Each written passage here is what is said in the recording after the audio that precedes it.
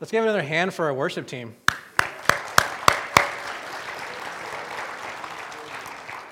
I feel like after that, like the lyrics are so good that that was my sermon essentially, like exactly those lyrics. So that's amazing. So I'm glad to be worshiping with y'all. If you're new to Berean, I'm not normally the one up here. Pastor Paul has been traveling the last couple weeks. He got to see his grandbaby, and he got to go to a meeting with our church network. So he's coming back refreshed in so many ways. So that's wonderful. So continue to pray for him. From what I understand, I think he might actually be in town now. Is that right? Yeah, he is. So he might be sleeping.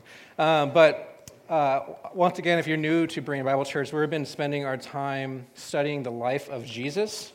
We've been in there quite a while. And I get to do something a little out of the ordinary because I'm preaching from a chapter that Paul has already preached on. So I get to come from it from a different angle, from a little wider scope. And I'm super excited to do that. So go ahead and place a page marker or just keep the Bible open at Luke 7. We're going to be bouncing around that chapter quite a bit. The book of Luke is 3/4 of the way through the Bible, right after Mark, right before John. It's the third book of the New Testament. So there has been a lot of truth in this chapter that's been speaking to me. I really need to hear it. I think it's crucial for us as a church to talk through it, especially in light of the Grow Hour study we've been doing, which is called They Like Jesus and Not the Church. So it's really an exciting thing to be talking about what I've been learning this week. And because we've already studied this chapter, it speaks to the bigness of the Scripture. It's just it's a wonderful thing. It transforms you in so many different ways over time as you read it. Side tangent. Last week I got the pleasure of sitting in on Dana's class as she was subbing in for Jeff Miller in third and fourth in Sunday school. So when I walked in, they were already amidst the conversation, and they somehow got to the topic of Satan. And the Doherty's new foster child, Landon, was in there. And Landon asked a question of so where is this Satan? Because I want to slap him in the face. And Dana, being the professional as she is, she looked at him and said, the best way to slap Satan in the face is to read God's word, knowledge. And then Landon he says out loud, I'm going to read God's word because I want to slap Satan in the face. So that's my sermon. Y'all been a great audience. So, but like I said, this chapter it's been speaking to me, and I'm excited to talk about it. Before we get there, let's pray. Cool. Heavenly Father, thank you so much for this morning, for what you're teaching us, for wonderful Bible stories with our kids, and for the things that come out of their mouths. You blessed us with a lot. You blessed us with a great church, with a family, for so many things. And we look to you in comfort. We look to you for wisdom, for courage, for so much. We love you, Father. Amen. So as you may know, Bridget and I have lived all over the country. There's been a lot of transitions, a lot of crazy, weird things. One of the more jarring and funny ones that we've dealt with was the move from Brooklyn, New York City to Boulder, Colorado. So in New York City, the fashion, the style, everything there, it's really cool. There's so much that people wear. It's all over the place. But something that Bridget and I really honed in on was just the amount of black and dark colors you can wear. So it was really common for people to wear black shoes, black pants, black belt, black shirt, black sweater, dark coat. And we were all about that. You may not be, but we loved it. And so I'm not really much of a fashion person. I don't really consider it a hobby of mine, but I became fascinated with the peacoat. Hopefully you know what a peacoat is, but in my mind, when someone was walking down the street wearing a peacoat, they were like a commander. If they were wearing a cable knit sweater and a peacoat and they walked onto a boat, they were immediately the captain. Or if, say, a gentleman was walking down the street in New York City wearing a peacoat, happened to stumble upon a movie set, the director probably handed them the script and said, "You're now the lead actor." So I wanted that. I wanted to be that kind of person, so I went out and bought a peacoat, and I was super excited. I didn't get the scripts in the mail, but I still felt awesome. But quickly after that, we started our move from New York City to Boulder, Colorado. And when we landed in Boulder, we immediately went to the downtown area, which is called Pearl Street. We parked, and we were excited to get to know this new city that was now ours. And so I opened the car, got my Pico, put it on, feeling awesome as we were walking towards Pearl Street. And we quickly noticed that everyone was wearing really brightly colored puffer down jackets. And no one's wearing a collar. Everyone is anticipating going on a hike during their lunch break. So it's an outdoor city. So there, Bridget and I were looking at our clothes we look like tourists. We don't fit in. So we immediately went to our car, grabbed our down jackets, and went to downtown and went to our new personas that we basically had to create. So now I know some of you don't really care what you look like. You walk around life unashamed until you. Good job. But for the rest of us, unmet and different expectations, they hit us hard. We have all these thoughts in our mind of how our life's going to look, how certain events and people are going to affect us going forward. And so maybe you've gotten that invite to a wedding or a fancy dinner party that said on the invite, casual dress, and you listened. So you went to that party wearing casual dress, and you show up, and no one else listened. All of a sudden, you look like a lazy schlub. You're in there. And that affects how you interact with everybody. You look down on yourself, and you're talking to someone who's dressed fancier than you. It affects a lot. Or maybe it's bigger, and you're in this relationship with a person for a couple years, and they're really nice to you, and then you go on a date, and they start yelling at the waiter, and all of a sudden you realize that this person's a lot different than you thought, and you start to imagine your future a little differently with that person. Or maybe you interview for a job across the country. You had this wonderful interview where they're telling you their job is a lot different than the one you've experienced. They're really empowering. They're collaborative. They want to hear from you. And so you get the job. You go home, tell your family, hey, let's pack our bags. Let's move to greener pastures. This is amazing. You get to your new job, and your bosses are domineering. They're micromanaging. They're abusive. And you go back to your family terrified because this was the answer to all your problems. And before you think that wasn't my move to Spokane. That's not the story. So unmet expectations are a giant source of conflict. And this was the case for Jesus' relationships with people in the Gospels, and it's a major hinge point for how we understand Luke chapter 7. So Luke chapter 7, it's a really crowded chapter. There's many things going on, but I felt compelled to follow this fun idea of linking a bunch of different concepts. And Scripture is fun like that. So I want us to be open to how we can chat about it. So here's what we're going to do this morning. I'm going to set the scene, help us understand these unmet expectations and what they really mean for people looking at Jesus as either their hope or their obstacle. And then through that, I want to talk through how that leads us to a means by which our church can grow in our sense of grace and empathy in our outreach. And that is through acknowledging the method by which Jesus came to save people, which is by eating and drinking. So I hope you're not hungry yet. And then I want to talk through how we can follow Jesus in the same method, treating his people like he did. And that's with grace and self-awareness and not self-righteousness. So that's the plan.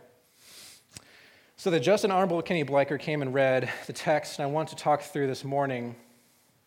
And we heard about how the straight-shooting John the Baptist began to question and doubt Jesus, and if he was the one coming with the authority of God.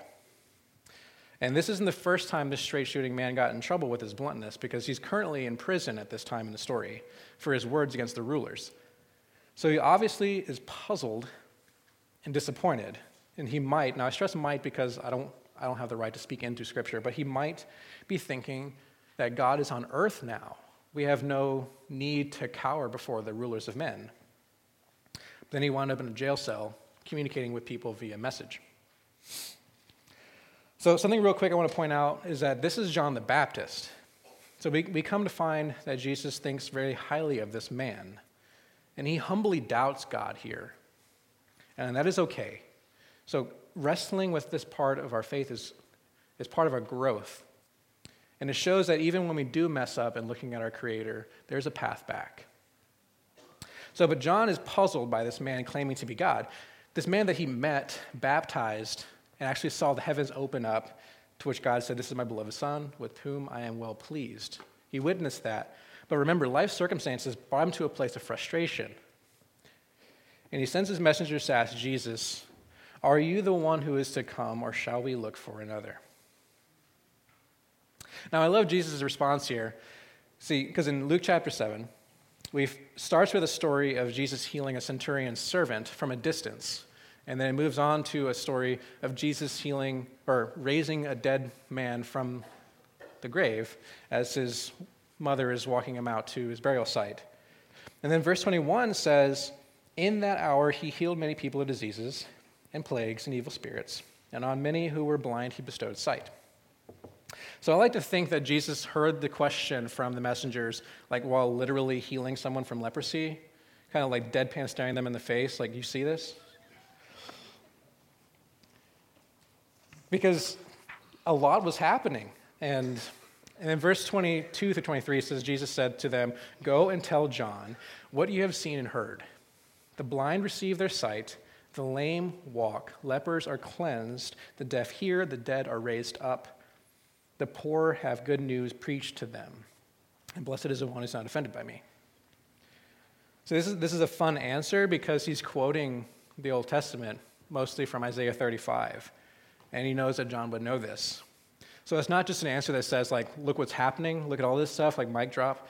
It's one loaded with allusion to what they both know to be the truth spoken and written from the past. So John the Baptist was reminded of what he already knew. And John was self-aware as a follower of God in his way. So he's back on straight, he's good to go, and he knew the gravity of the situation and whom he was speaking. But when Jesus looked out at the crowd, the one that was always following him, and he knew that he needed to unpack this more because they were different than John, and they needed more convincing.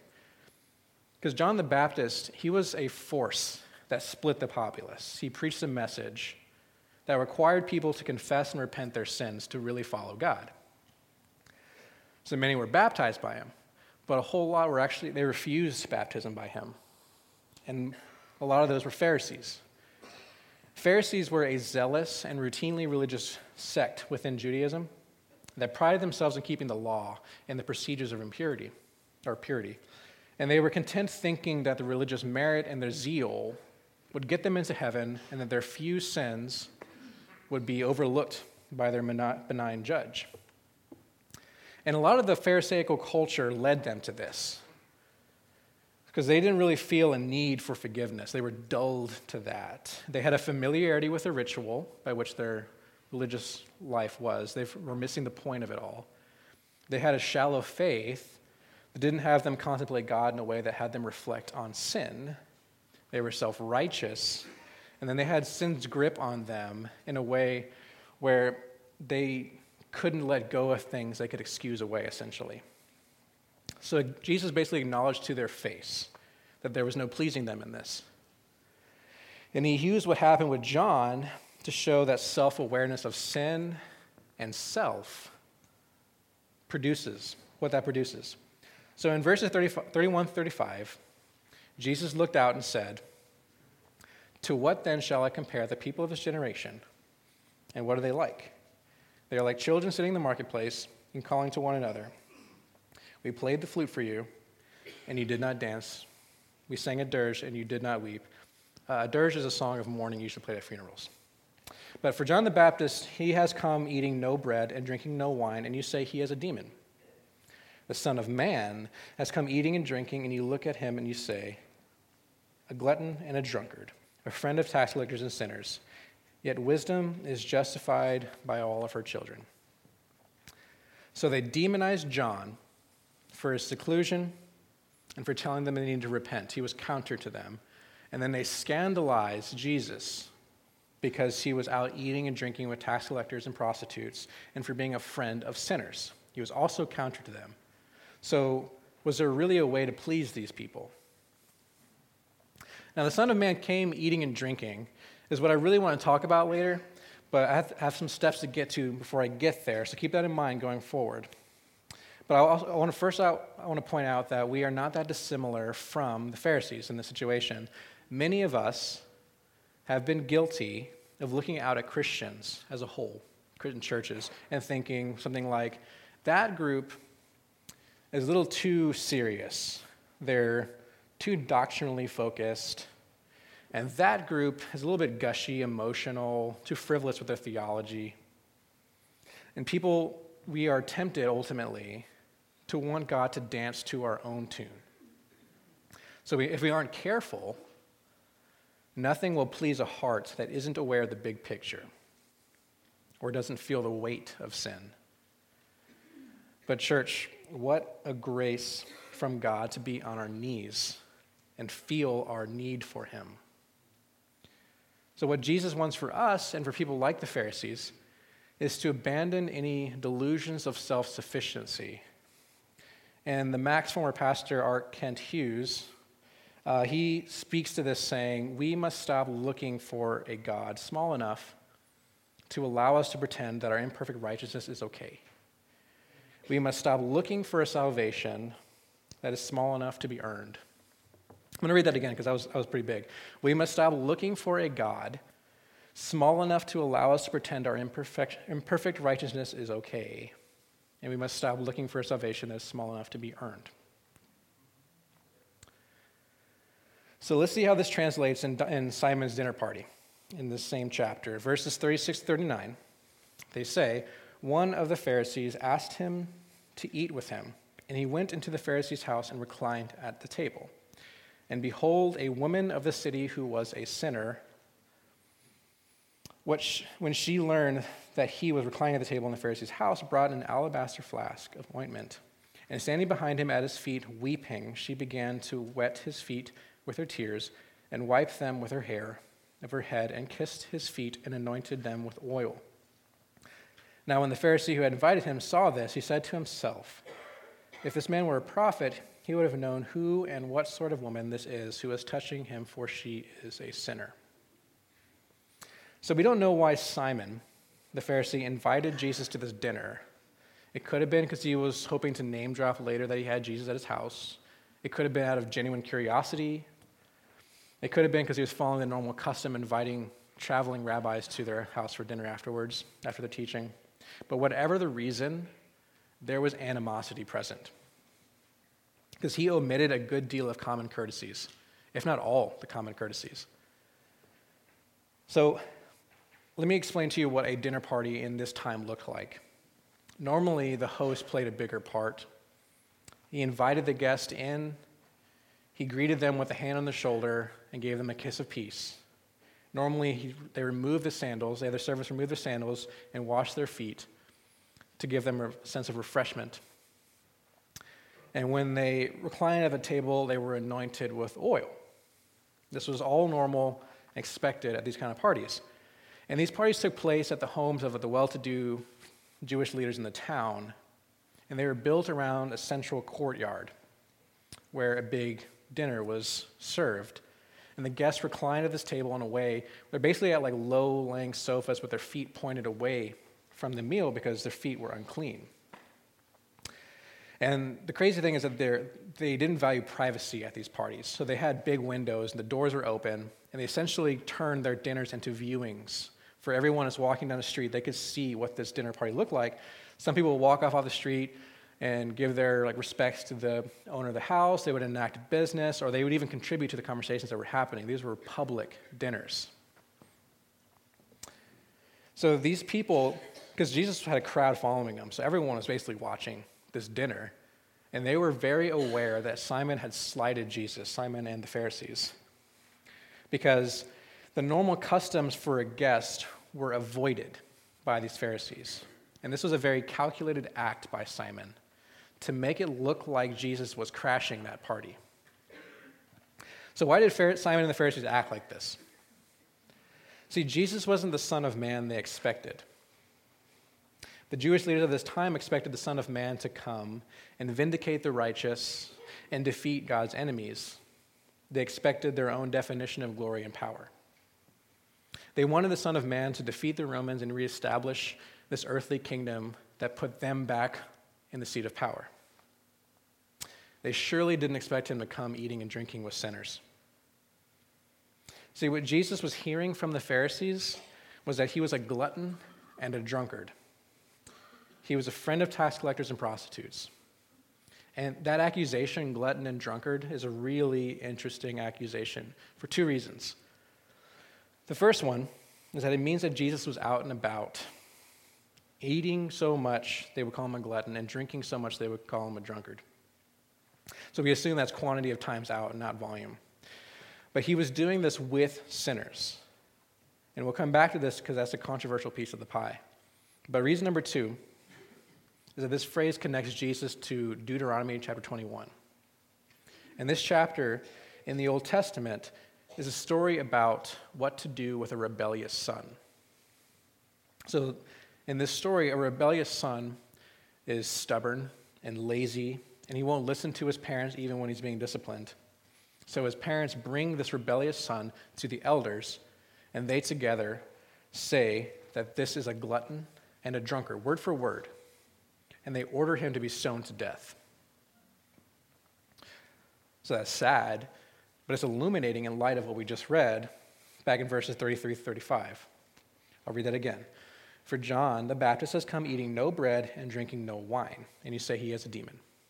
For the Son of Man came eating and drinking, and you say, look at him, a glutton and a drunkard, a friend of tax collectors and sinners. Yet wisdom is justified by all her children. Yet wisdom is justified by all of her children is a weird way to end that. Like, what on earth does that mean? I racked my brain on that for a bit, and I got to reading in Tim Chester's book, A Meal with Jesus, whose thoughts inspired a lot of the sermon. He links this phrase to Deuteronomy 21. Basically, he sums it down to asking the question, who really is the rebellious son here? So this is one of the coolest things ever. I'm going to explain it by examining the woman that interrupts his dinner party. So we're going to do this gradually. So this party is happening. Everyone's having a good time at Jesus' expense. And they wanted to turn him into an object of disdain. Then in walks this woman, widely regarded as a sinner. By the language of this, it's implied that she was a prostitute. And Luke loves to use examples with tax collectors and prostitutes, since they represented what the Pharisees thought of as the worst of the worst. They were the traitors, the unclean, the untouchable. And remember, Pharisees, they held these laws of impurity, like, to the utmost. They believed if you touched something or someone that was unclean, you became unclean. And they basically transferred the Old Testament laws of the temple into their home and into their daily life. So this woman was an infestation of uncleanliness, and she just walked into the room, into this dinner party. And imagine the stares as she walks up right to the man of the hour and touches him. So this party got uncomfortable really quick. And this story is only 14 verses, but so much is happening here. Because she didn't have water to wash his feet, so she used tears. Obviously something emotionally is happening because she wept enough to provide water. And she doesn't have a towel, so she uses what she can, which she lets down her hair. Like, what? Her hair. And that's big because in this time, in a very different culture, letting down your hair is reserved for your husband. Remember, culture is very different back then, and is written in their extra-biblical Mishnah law that a man can divorce a woman because she let down her hair in the presence of another man that wasn't her husband. So this is a really big deal all of a sudden. And she's touching Jesus' body with her hair and her lips. So these Pharisees, they could be thinking, is he a client of hers? Do they know each other? Does he know what kind of woman this is? Does he know the laws of impurity? See, they wanted Jesus to be a doctor and that avoided the sick. And this woman didn't belong here. Her behavior was inappropriate. It was intimate. But Jesus didn't stop her. He knew her heart. He knew that this was an act of love and not one that was erotic.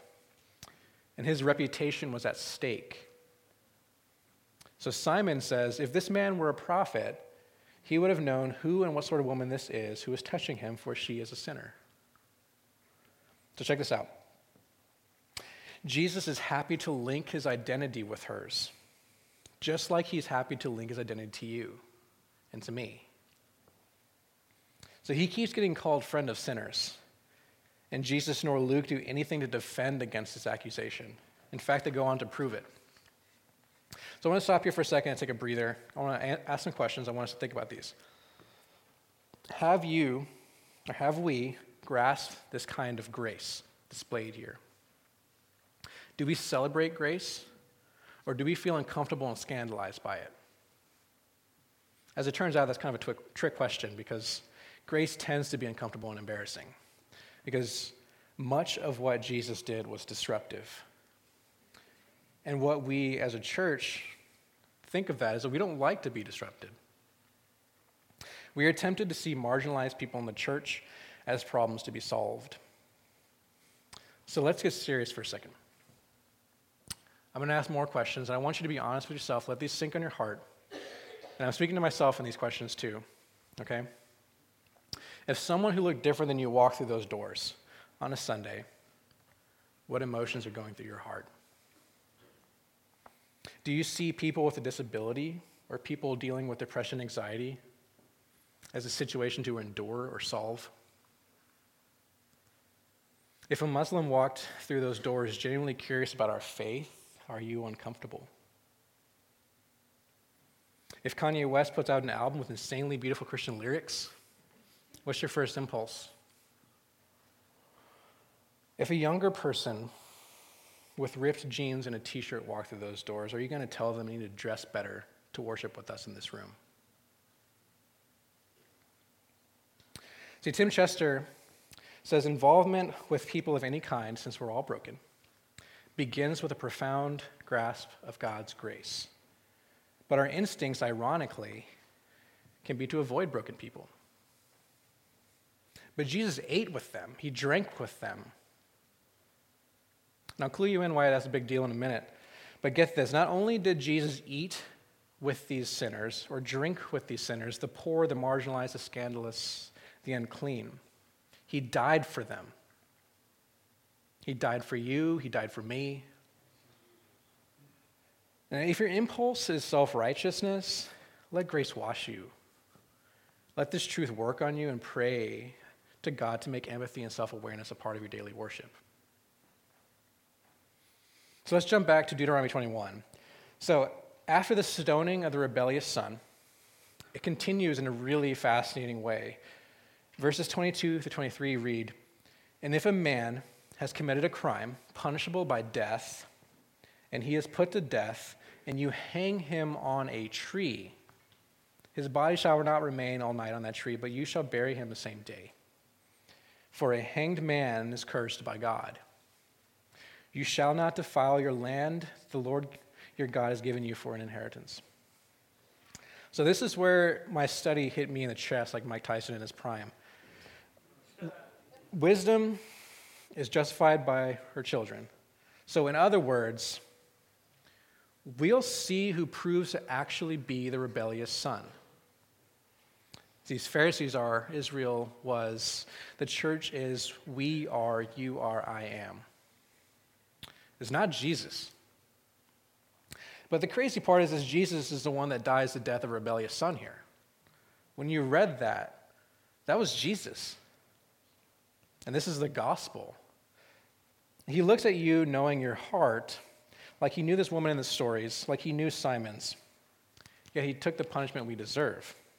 He unflinchingly associates himself with your identity, us drunkards and gluttons and sinners.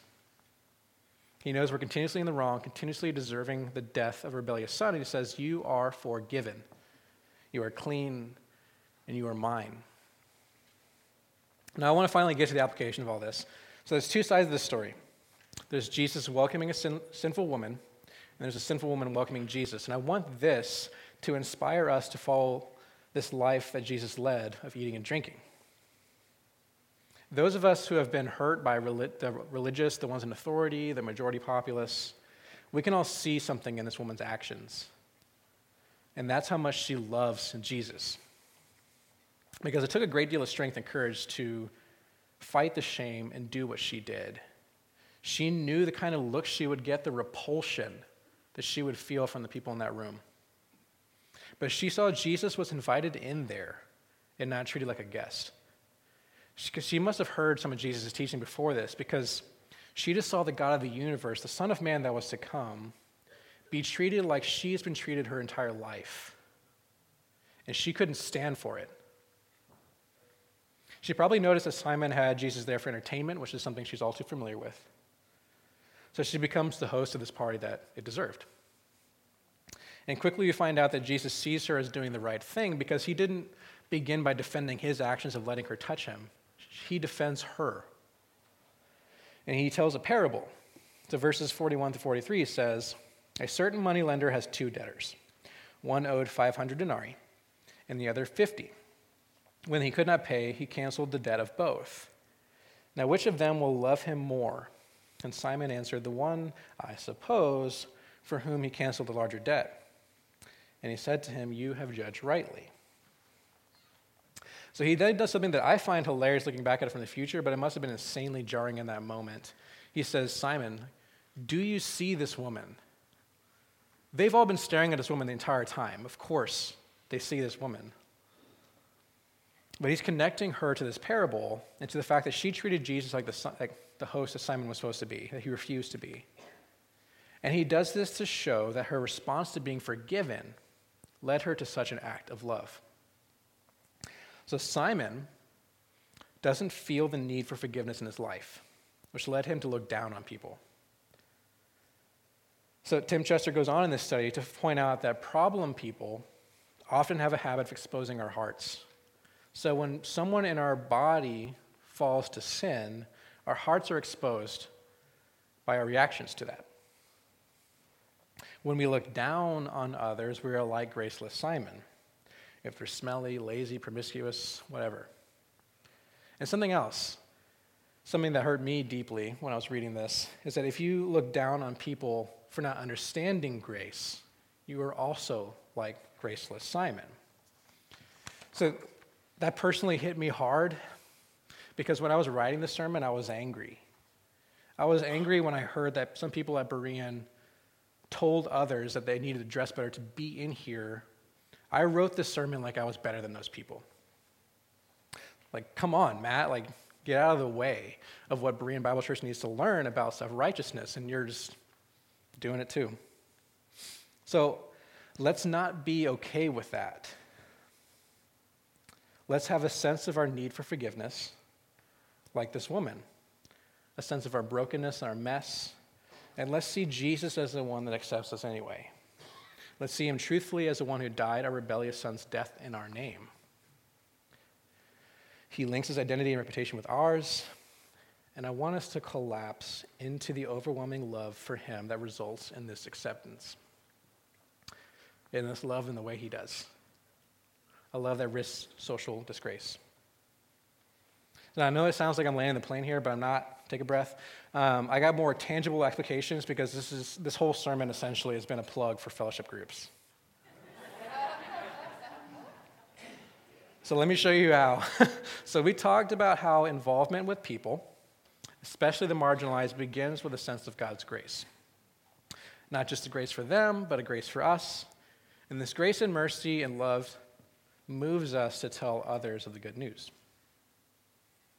And like this woman in the story, we long to serve Jesus even when it's hard. We long to mimic how he loves.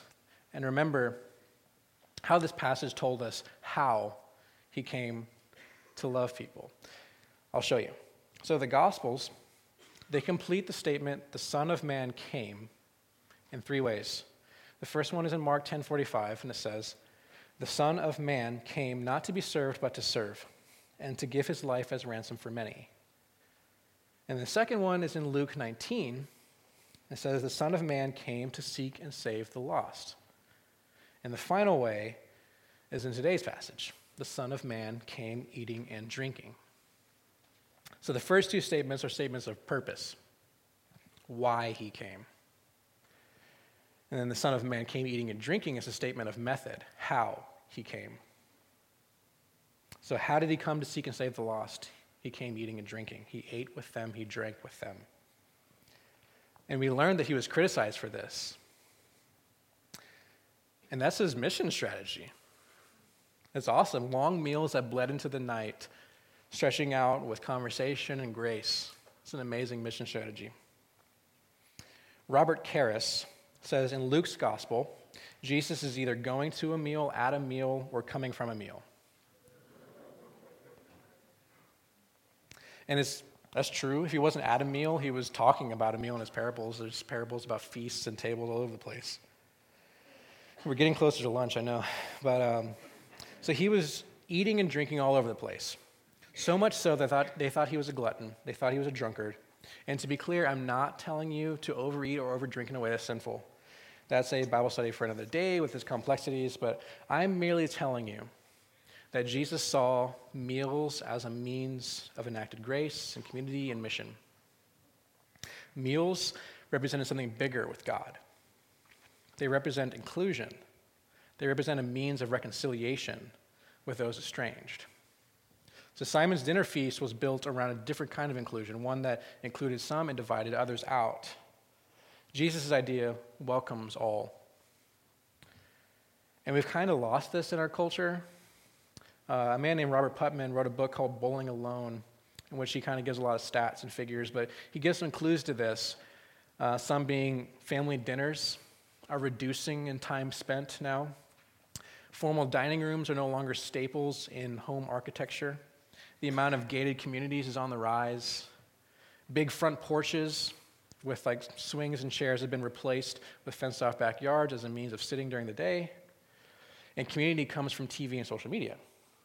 Like if I were to say the word friends, do you think of a TV show or Facebook, or do you think of the people you laugh and cry with? See, the art of inviting someone over to your house has become just that, an art. It became like a big deal. People write books about it. It's hard all of a sudden, when it should be commonplace. So I want to argue that we follow in Jesus' steps and start emphasizing meals again in our mission strategy. So even if you're having chips and salsa around a table, that table represents coming together. Meals can be a feast, or they can be some cured meats and cheeses, which if you're doing that, invite me. Meals force us to slow down and become people-oriented rather than task-oriented. And like I said, the meal itself isn't the important part. It's the fact that it brought you to a table with people. So think of the why and how statements from before. He came to seek and save the lost. He didn't come to eat and drink. And that's like if Jesus showed up to Peter after the resurrection in John 21, and he like brought him to this fire that was on the beach. If he brought him there and said, "Hey, Peter, do you love me more than these?" And then said like, "Well, when I mean tend my sheep, what I really mean is I want to show you how to grill this lamb real quick." That's not what happened. So I want this for us, for our faith and our love in God to grow us to where we can extend grace like Jesus did. So tangibly, I want us to share meals with people. Believers, non-believers, anyone that will say yes to an invite to your house for a meal. And we're making this easy for you if you have anxiety about it by launching this fellowship group ministry. Because that's what we're going to do. We're going to gather people in homes and share a meal. And you'll be surprised at how this changes you. You'll see evangelism synonymous with friendship. You'll see care and honesty invade your life in the way that you've always needed. And you'll see how God's forgiveness and grace will mold you to love in the way that he loves you. So join a fellowship group or invite people to your house for meals. Make this part of your mission strategy because it's life-giving, and I want this kind of change for you. I want this kind of life to move you to following Jesus in the way that he loved people. So now it's time for the pastoral slam dunk of segues as we move from talking about meals to one of the more important meals talked about in the Bible, and that's for communion. We're going to transition to a time of communion. This is a time for us to remember that God is welcoming us into his home through the broken body and the shed blood of his son, Jesus. The hospitality of God embodied in this table fellowship of Jesus is a celebration of and a sign of his grace and his provision. So those helping with communion, you can forward. And while they're walking up, I want to remind us of this meal famously called the Last Supper. When Jesus shared a meal with his beloved disciples, he knew that meals have the power to reshape community and change the dynamic of a people. So when he had this meal, he knew the impact it would have for generations to come. The symbolism here is something he knew we would need to be reminded of often. It unifies us and reminds us of our path to heaven and the cost it took. He told his disciples he was going to die. He broke the bread, he gave thanks, and he said, "This is my body, which is for you. Do this in remembrance of me." He then took a cup and he said, "This is the cup of the new covenant in my blood. Do this as often as you drink in remembrance of me." So for us, for as often as we eat and drink from this cup, we proclaim the Lord's death until he returns. So now as a body, we'll come to this table and we'll celebrate the Lord's forgiveness to us through the death of his son, Jesus, on the cross. And we'll have this time of communion. So these men will pass the elements down the line. You'll take, and you'll wait for me to signal so we can all take this together as one body. And if it helps you to know, these crackers are gluten-free. Okay? So we'll get started.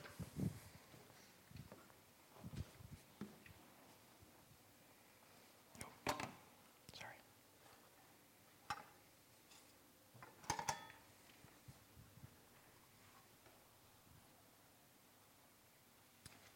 This is the blood shed for you.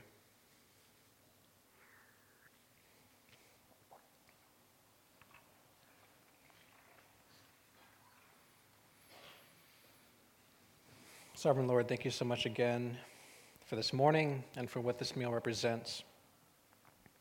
That is that you brought something new, that you brought something to bring us to your family, to bring us into what the heaven feast will look like, and this party that will be for eternity in your presence, experiencing true joy. And we so long for everyone to be at that party because it glorifies you, and that's what we want. So give us opportunities to be a part of that mission, Father. Bless us today as we move forward away from this building and into people made in your image. Bless us as we talk with people, as we eat with people, as we drink with people, and as we see what you're doing in this world that you've created so beautifully. We love you so much, Father. In the name of the Son, we pray. Amen. So may the God of peace be with you. Go in peace.